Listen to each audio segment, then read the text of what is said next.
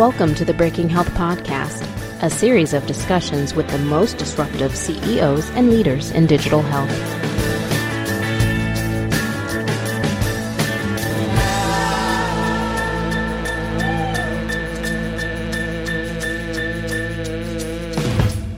Hi, my name is Tom Salemi. I'm Content Director of Healthegy, and welcome to Breaking Health, the new podcast series affiliated with our Digital Healthcare Innovation Summit, which is going on at the Mandarin Oriental Hotel in Boston on November 3rd.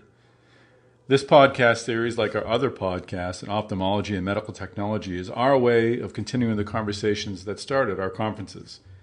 Innovation and insight don't occur only one day a year, so we're building ways to keep the dialogue going after the conference lights go down. But we're particularly excited about this digital health project, not because the area has seen such growth in recent years, which it obviously has, but because we're bringing in a real partner to help moderate this weekly conversation.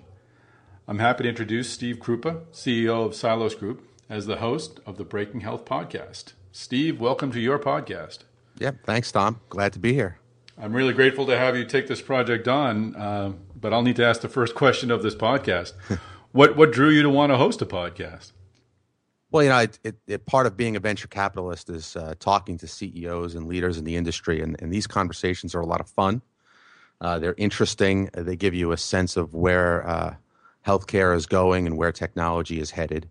And I thought it would be a great opportunity to document those conversations, but at this point in time, given that we're in the midst of significant rebuilding of the healthcare system. So I'm going to try to talk to as many people as I can that are playing a critical role in doing that rebuilding. Well, I'm really lucky to have you do this. It's nice to have someone who brings more expertise, actually sat down at the tables, negotiating the deals to ask the questions that need to be asked. So thank you for taking this on. You've already got one podcast under your belt. You've had a conversation with Robert Mittendorf, Dr. Robert Mittendorf, yeah, who's the chair of our Digital Healthcare Innovation Summit. How did that conversation go? Yeah, Robert is a very interesting guy. He's a VC like me. He has an impeccable educational background. I think that one of my assistants was researching his background, and they wanted to know if he was available. But he isn't. He's married, actually. But he's been at Johns Hopkins in biomedical engineering, and Harvard Business School and Harvard Medical School, Stanford Hospital, and continues to practice medicine as an emergency physician. So he's an investor today and I guess part-time doctor. And his perspective on investing is certainly informed by the time he spends in the emergency room and the opportunity he has to deal with technology as it begins to present itself to doctors on a more regular basis. Well, he's been a great co-chair. He's really put a lot of effort into putting together the agenda, which I know you'll hit upon in the conversation. He's also had a bit of a stint in marketing, so he was able to offer some input on our marketing campaign as well. So we're lucky to have Robert. And we're lucky to have you as well as the host. I think we should probably just hop into this conversation and let's begin the podcast. Absolutely. Here's my conversation with Robert.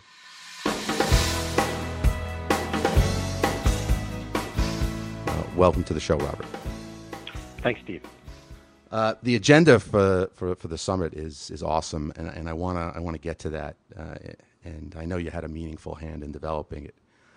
And the themes that you're exploring are exactly where I know a lot of investment capital is going these days in healthcare. But if it's all right with you, you've got a very interesting background. I'd like to just talk a little bit about what got you here. You've got a great background in science and medicine, and Johns Hopkins and Harvard are not bad places to get your education. When and where were you when you decided that with all the medical education, you also wanted to become an investor? Yeah, well, I think it's a great question, Steve, and I appreciate the intro. I would say in general, my interest in technology started pretty early, and my interest in being involved with organizations and people that are building technology to improve healthcare was started also at a relatively young age. When I was, way back, even in high school, I had the privilege in Washington, D.C. to work in a number of capacities kind of outside of school, helping program in kind of intelligence environments, so people that serve the Defense Intelligence Agency and the CIA and others. And in that I learned that you can really have an effect with technology on the workflow of mission-critical applications. It was after that, thinking about that I decided that it would be more exciting for me personally to apply technology in improving the benefit of health to people. And so that's where my tour in medicine started, which was, to become a biomedical electrical engineer, and then to go to medical school, to go to business school while I was at med school, and then to find a specialty of medicine that really put me at the tip of the spear of how healthcare is delivered. Yep. And that informed my choice to be an emergency physician. So that idea of kind of investing or being part of the entrepreneurial game was pretty early. I think as an emergency physician, I get to see, and I still do in practice, all kinds of healthcare problems, both from a systems level, but also at the individual patient level, at the disease level. And it certainly fuels my interest in helping to deploy capital to create attractive returns, but also to have meaningful healthcare impact. Yeah, the emergency physician is like the Ray Donovan of healthcare, right? I mean, you're the fixer. People come in and say, you meet them once, you address their issue, and you move them on. But you get to do pretty much everything, right? You get to know about cardiology. You get to know about certainly, I'm sure, a lot of orthopedics and so on and so forth across the whole spectrum of the different things that people encounter physicians with physicians. So I'm sure that probably helps you as you begin to think about workflow, right? Isn't workflow one of the biggest issues in the emergency department itself? It is, and I think it's a great point. It's a big problem throughout healthcare delivery. And I think of the ED as a microcosm of any healthcare system, but most importantly, because of where I'm at in the U.S. health system, we hear this all the time, but it's really true. The age of patients in the U.S. is going up. The number of diseases those patients have are going up because luckily they're living longer, to some extent because of how we're helping them. Sure. But the number of providers and the complexity of care, the number of providers is staying flat, maybe going up a little, and the complexity of care is going up for a myriad of reasons. In that environment, the workflow of physicians has gotten much more complicated. And actually the workflow of healthcare teams, so not just doctors, but teams of people are taking care of patients now, teams of providers, and so that adds to the complexity of providing care as well. So all of that makes the interesting problem of workflow one that is critical from an economic but also a clinical perspective. It's interesting to me also. I remember maybe 5 years ago I went up to Beth Israel Deaconess up in Boston, and they had this digital whiteboard in the emergency room where you could look up and see all the cases, and they were beginning to deploy technology to help them with the workflow. And one of the questions that came up was, how are doctors responding to the use of technology in an area where they were in large part required to think on their feet? Do you think there's a generational difference between how physicians respond to technology? Absolutely. I would make the same analogy to telemedicine or to using a video on, synchronous video. If you look at the over 65 age group, they're using video. If you ask them why, it's frequently, there's 2 or 3% of them are using it to watch their grandkids, in a different city. If you ask a 25-year-old whether they're using video or watching it or interacting with video on FaceTime, it's a much, much higher number. And there's about 100 more applications for why they're using it. I think it's an important distinction because, there are lots of similarities among humans of different age groups, but technology is something that has a specific adoption curve with a specific set of product market needs that fit together for it to be adopted. I would say if you go back to doctors, and I was fortunate actually as a Stanford resident where I did my training to see the conversion from one EHR and a lot of paper order writing in the ER to an Epic implementation. I was fortunate to see that transition. And I would say, for a lot of the negative press that electronic health records get for their user interface, there's a good percentage of doctors of the generation that I'm in that think that actually the templates and the workflow which are present, in a number of EHR implementations actually makes our day easier. Reduces errors, makes things faster.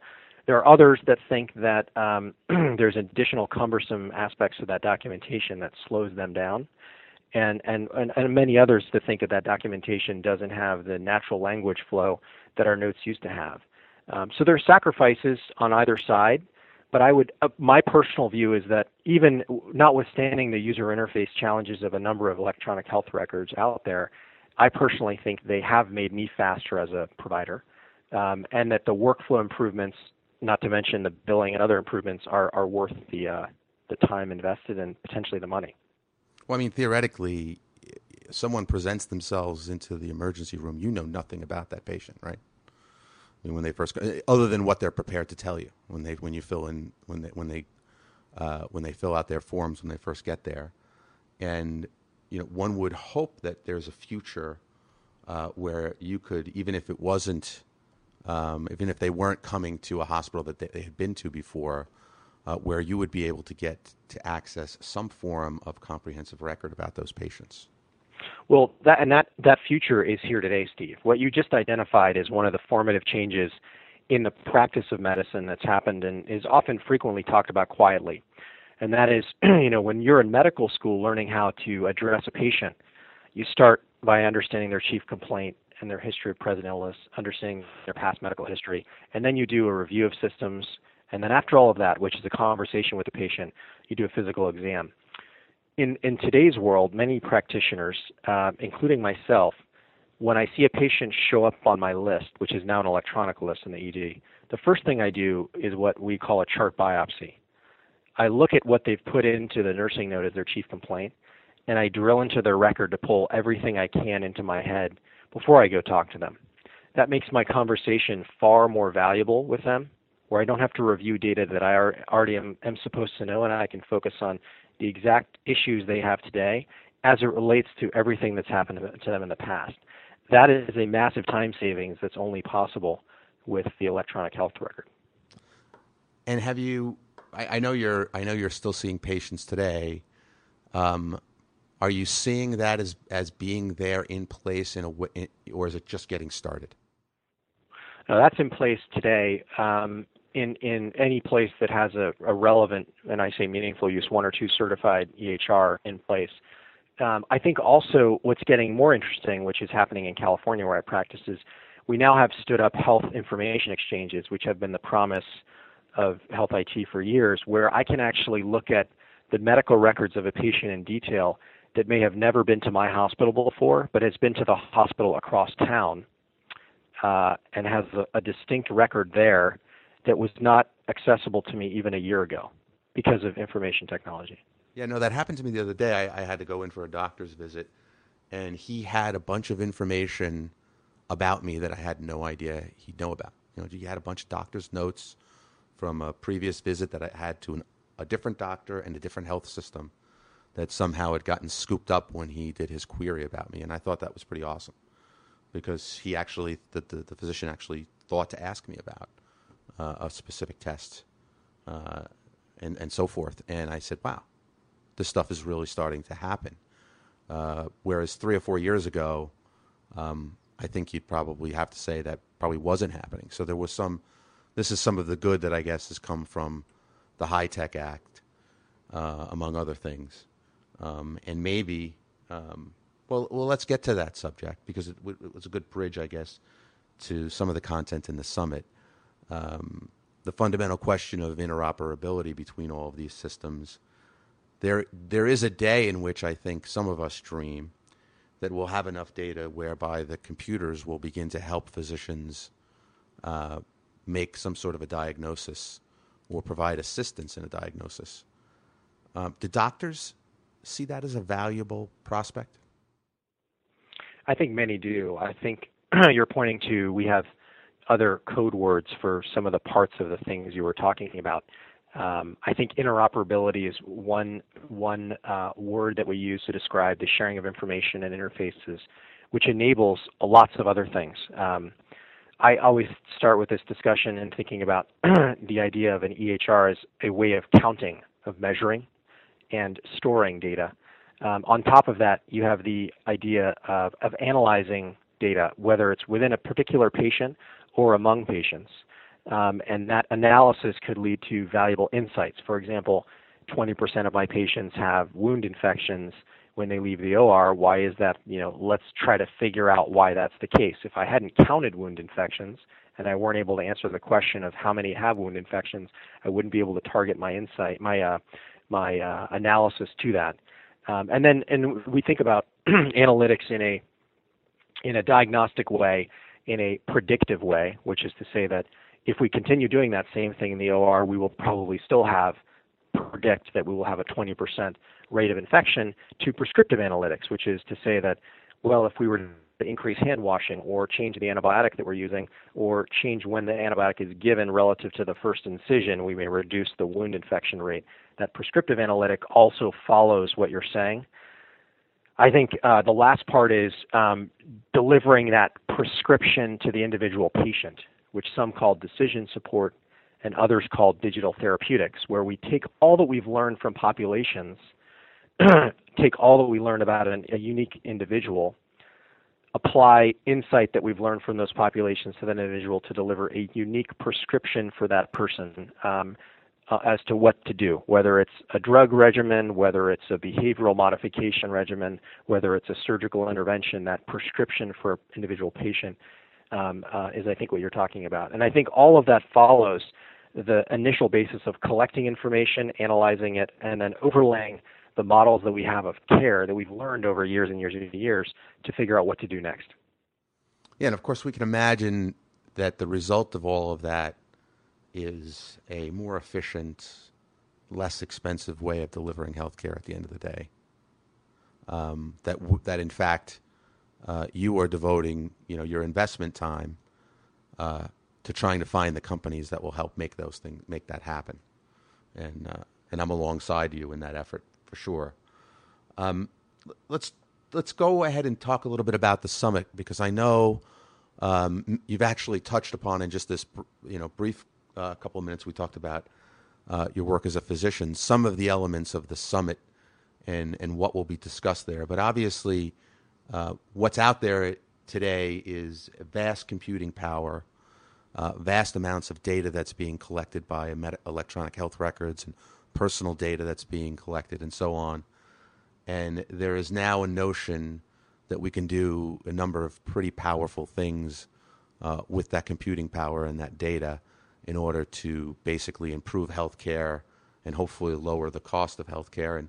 And I think some of those areas that you identified for the summit are the areas in which venture capitalists like us are spending a lot of time figuring out how to invest in. So maybe you can give us just an overview of your agenda, and maybe we can dig into a couple of those areas. Yeah, I'm happy to. And I'd like to start actually before jumping into some themes as to how we got to the agenda we got to. I'm fortunate to have a really impressive group of advisory board members, as well as sponsors who have been intimately involved in the creation of the agenda. And to kind of give you the short story, we as a group collectively looked at all of the things we've been thinking about investing in and grappling with, and created the top 10, I think it's actually top 11 or so list of major themes that we are interested in either investing in or we've already invested in. As the conference is really focused on bringing together three groups of people: private equity investors and venture capitalists in digital health, healthcare IT, consumer health, number one; major strategic players like Optum and Cerner that play in that space; and then commercial stage growth and venture companies that are kind of the higher flyers in the space. And I think the conference has achieved that over the last number of years, and we're just trying to maintain that mantle this year. So when you jump into the themes this year, if you look at some of them, and I'll point some of them out, I think you'll find that these are topics that are not overplayed yet, but are many of them are not new. We will be providing some new insights within some of these topics based on how the individuals we've selected for the panels think about the issues. So, for example, one of the major themes we've been looking at for years is this idea of value-based care. There's a lot of opportunity out there to see the U.S. healthcare system moving from a fee-for-service environment to what CMS has called alternative payment means. Now, that could be bundled payments, that could be capitation, which is now called, accountable care. That could be kind of warranted procedures. I think one of the biggest debates in the field is there's a lot of discussion around value-based care, but if you go and talk to the provider systems out there, and it depends on which ones you talk to, the move to value-based care is much more fitful and nonlinear than one might think. A lot of providers are grappling with a multitude of different payment mechanisms. So before, where they might have dealt with 7 fee-for-service payment schemes, all of which responded to the same, say, CPT code architecture, now they have maybe 15 different payment schemes, some of which are 90-day bundles, some of which are fee-for-service, some of which are capitation, each of which may modestly alter how they care for an individual patient.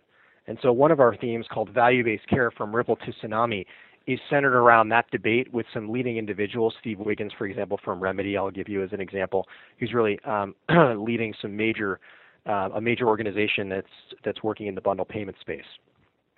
So that's one theme.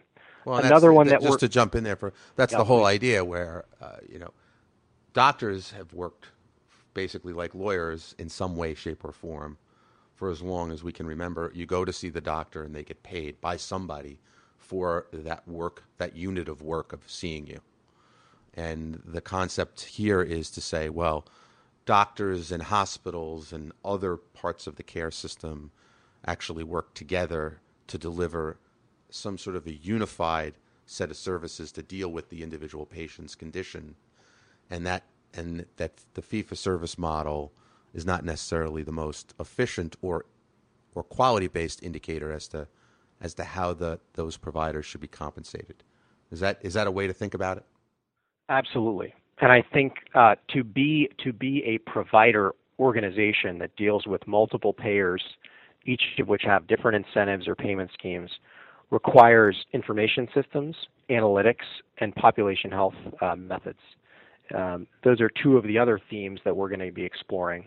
In the analytics section, we have organizations like Optum Labs, Exploris, which was acquired by IBM, a health analytics company acquired by IBM, and Health Catalyst, one of our portfolio companies, in the provider-based health analytics space, describing how their businesses are addressing the challenges that the provider organizations out there have in meeting the new kind of ways of getting paid. I think along those same lines, you're seeing CMS, and certainly I'm not speaking for CMS, but you're seeing CMS evolve in their idea of how to improve physicians' adoption of population health mechanisms. And I think we see that, at least my interpretation of what happened last Halloween with the chronic care management codes, is CMS attempting to say, we will pay doctors in a fee-for-service world to start managing patients outside of the office as we try to transition to more accountable-based care, because that transition is such a big one. It's such a massive mind shift in the provider world that we need a little bit of help here to get patients and doctors to think about care as not episodic but longitudinal. And so that's another theme. We have the SVP of Population Health at Partners, as well as the CEO of Evolent, that are in that theme that will be talking about that. It's always interesting to me how this industry relies so much on CMS to progress innovation in terms of doing business. that really what I think will probably happen here is as they begin to roll out these experimental reimbursement mechanisms, and they're being quite aggressive from what I can tell, there's an opportunity for, if they work, for those techniques to work their way into the commercial insurance business as well. Right. Yep. I would expect that, as typically happens. I think the leadership they've shown has been amazing. Providers are still trying to figure out how they will reach the goals that these new markets are kind of creating. So I kept a couple of other themes that will continue down this route, which we're very excited about, include digital therapeutics, which I think also fits into this play of using new technologies, specifically mobility, taking applied protocols in clinical medicine and translating them into the world that we all live in now, in a consumer-friendly world with mobile devices where people like to interact on a minute-by-minute or daily basis with care providers, coaches, and with systems and technologies that work. And I think within that theme, there are a number of companies we have on the docket that are interesting.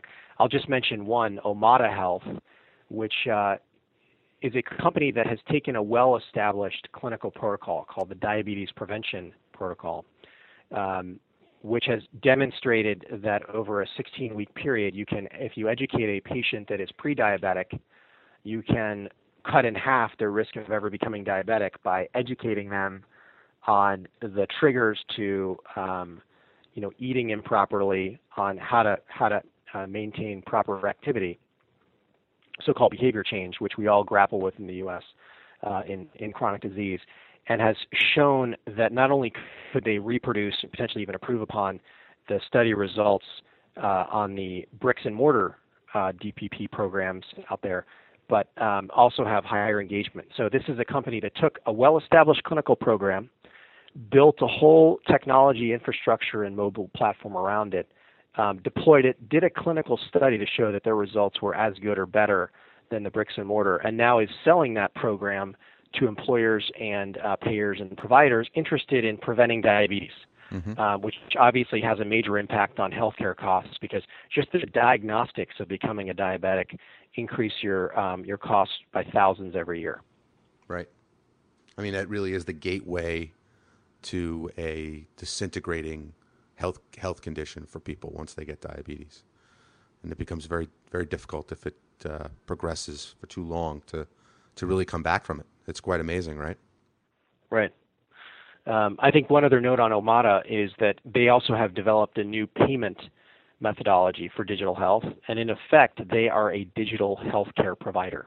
They are reimbursed directly for their services, so they don't sell through to a provider that then gets reimbursed. They get reimbursed directly from a payer in many cases.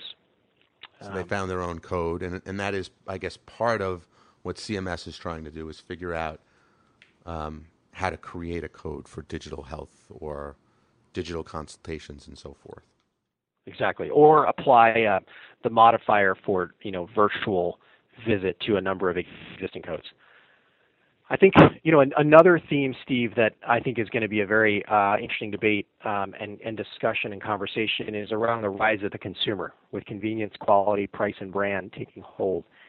And this one is one that I'm particularly interested in hearing the debate on. We've got the CMO of Walgreens, we've got a leading executive from Collective Health, and the CEO of Accolade. I think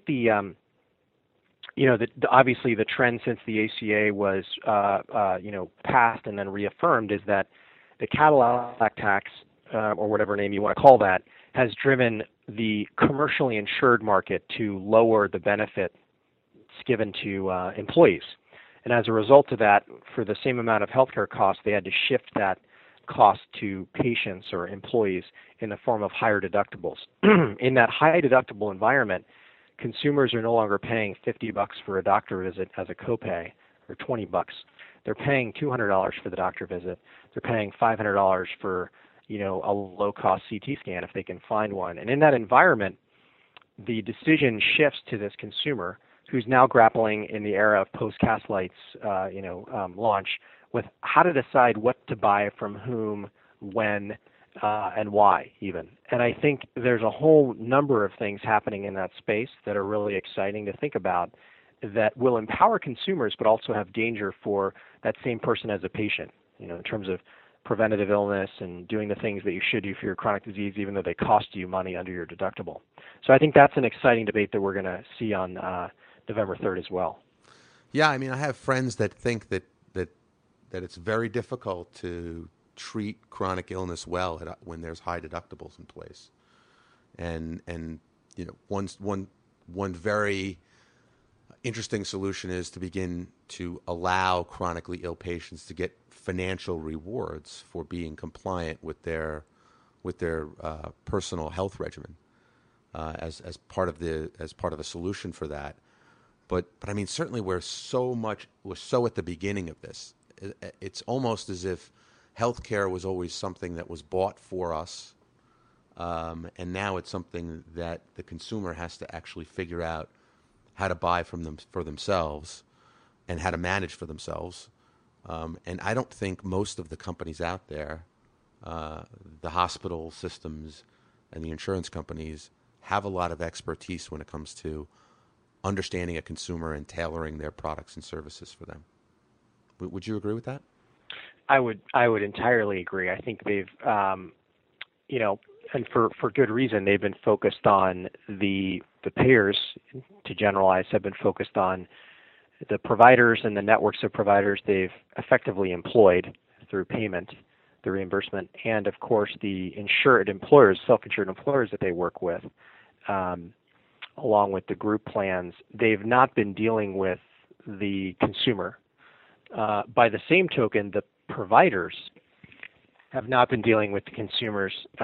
One example is that the medical debt write-off from provider organizations has started to skyrocket because before they were talking about co-pays and smaller bills with smaller deductibles. Now some people leave a hospital with a $6,000 bill from the hospital, which is commonplace because they are not very far into their deductible this year. And hospitals are also grappling with these changes in that they've had to deal with getting that cash back from payers before, which is a different game than getting it from consumers. Not to mention all the other issues you've spoken about. I think it's just a very different world. And I think the one thing that I've always been mindful of is there is an existing world of healthcare delivery and payment which we can't just push aside. Right. It's not going anywhere. So we have to find solutions that fit within that world that are synergistic with that world, and I think that's where the magic occurs. I think disruption for the consumer here happens in ways where the existing system still works as we add it on, and that's where the nuance of understanding the existing system and what should happen or what needs to happen becomes important. I've written on this for years, and we made some early investments in consumerism, mostly, certainly exchanges and high deductible health plans. And in my gut, my economics education tells me the only way that healthcare becomes sort of fixable, to the extent that we want to use that term, but what I mean by fixable is where cost and quality seem to be in alignment with what the consumer needs, is if the consumer is actually involved in the process. Castlight, of course, makes light of that with the idea that where you'd never go to a grocery store and not know what you were paying for the goods that you were purchasing. But the reality of it is consumers do not understand how healthcare is priced and what it costs, including the insurance policies they're buying. And that is a whole new world of information and really teaching that is probably the responsibility of some of these digital technologies that we're looking at, to put them into the hands of hospital systems and insurance companies and employers so that people can really begin to understand exactly what they're signing up for. I agree, and I think we're going to see not only do consumers not understand this stuff, we providers at the doctor and nurse and other levels don't understand the system that we work in every day. And that's because it is incredibly complex. But I'm very optimistic that there will be solutions. I like the idea of TurboTax for taxes. Taxes of a similar level of complexity and nuance, and also lack of interesting material in large part, which allowed companies like Intuit and TurboTax as a product to be created and to be adopted as a tool that helped people deal with complexity in that environment. So I think we're going to see we already are seeing lots of opportunities there come of age. I think that's one of the reasons why this summit is exciting for me. In that in the last 18 months, there has been a huge amount of talk around digital health for at least 5 years, and billions of investment made. And in the last 18 months, we've actually started to see a couple of public companies, lots of evidence that it is working, that we are bending the cost curve, that we're changing outcomes with companies like Omada. They were able to improve on diagnostic yield. They were able to help physicians and nurses work, more carefully and faster. And so I think the promise is slowly becoming reality. But I think we're still at the very beginning of a multi-decade transformation in how human health is transformed with technology. I agree with you, and I would say that one of the frustrating things for me is the rate of change and the rate of adoption of technology. Sometimes I ask myself whether there has to be a generational change in the leadership of healthcare and these companies in order for these technologies to be embraced, because they really do, at the end of the day, change business as usual in a fairly substantial way for some companies that have been around for a long time. Yeah. Well, I would say as a provider, as a doctor, I sometimes get frustrated when I think through the investment world of how slow healthcare systems and payers are in adopting technology. But on the other side, as a provider, for example, I've seen the adoption of mobile technologies for care coordination. So my ability to contact physicians inside the hospital and other nurses and coordinate care. We've just started adopting those technologies like secure texting and messaging and other things in the hospital, which dramatically improves workflow. And it's taken 3 years longer than I thought it would to start to see the early adopters adopt. But if you think about healthcare, I liken it closely to aviation in that you really don't want to change things until you have a real plan that's validated to roll out, because there are whenever they look at, for example, a crash, they have to really figure out what happened, and then think about if they were to deploy that teaching across all kinds of pilots, whether it would be adopted, whether they could follow those edicts, and how much it would kind of reduce the risk for other flights. All this is to say that almost everything we touch in healthcare is critical path to some extent or other to someone's life. And so, I see this a lot with pilots of things. The pilots are important because pilot studies allow us to test something in a population before we throw it to everyone. The last thing we want in innovation, in healthcare at least, is a number of patients getting hurt because we deployed technology too fast. And that's at the center of being a physician. That's the Hippocratic Oath, which is first do no harm. So I agree. I think when I put on my white coat, I slightly change my opinion because I see a lot of technology. And my first question is always, as a provider, before I touch a patient with this, show me how you validated it, that it's worked. Right. And that's the experimental method, and it's what has led to all of our great innovations in medicine. Well, Robert, I think we've run out of our time. Is there anything you'd like to add as we close our talk? Just one more line for the conference. It's a really great mixture of the people I identified, which are the high-growth companies, the investors, and the strategics. But as a conference, the reason why I've attended for so many years is that it's also a great networking opportunity with an intimate crowd of about 300 people. We have about 5 or 6 different segments of the day that are 20 minutes of open networking. So it's a great mixture of content and networking in a great city, Boston, in the fall. Terrific. I'll be there. I look forward to seeing you there, and thank you very much for being with me today. Thanks, Steve. Well, that was an excellent conversation. Thank you, Steve Krupa of the Silos Group, for agreeing to host the Breaking Health podcast. We're very excited to add this to the Healthegy lineup of content centered around innovation in healthcare. Breaking Health is affiliated with the Digital Healthcare Innovation Summit. And as you've heard, Dr. Robert Mittendorf, the chair of our event, has done a stellar job along with our advisory board in assembling an agenda that's going to hit upon all the right points facing healthcare innovators. So go to digitalhealthcaresummit.com, see the details about this agenda there, and then register to attend. We'll see you on November 3rd at the Mandarin Oriental in Boston, my hometown. Thanks very much. This is Tom Salemi of Healthegy, and tune in next week for our next Breaking Health podcast.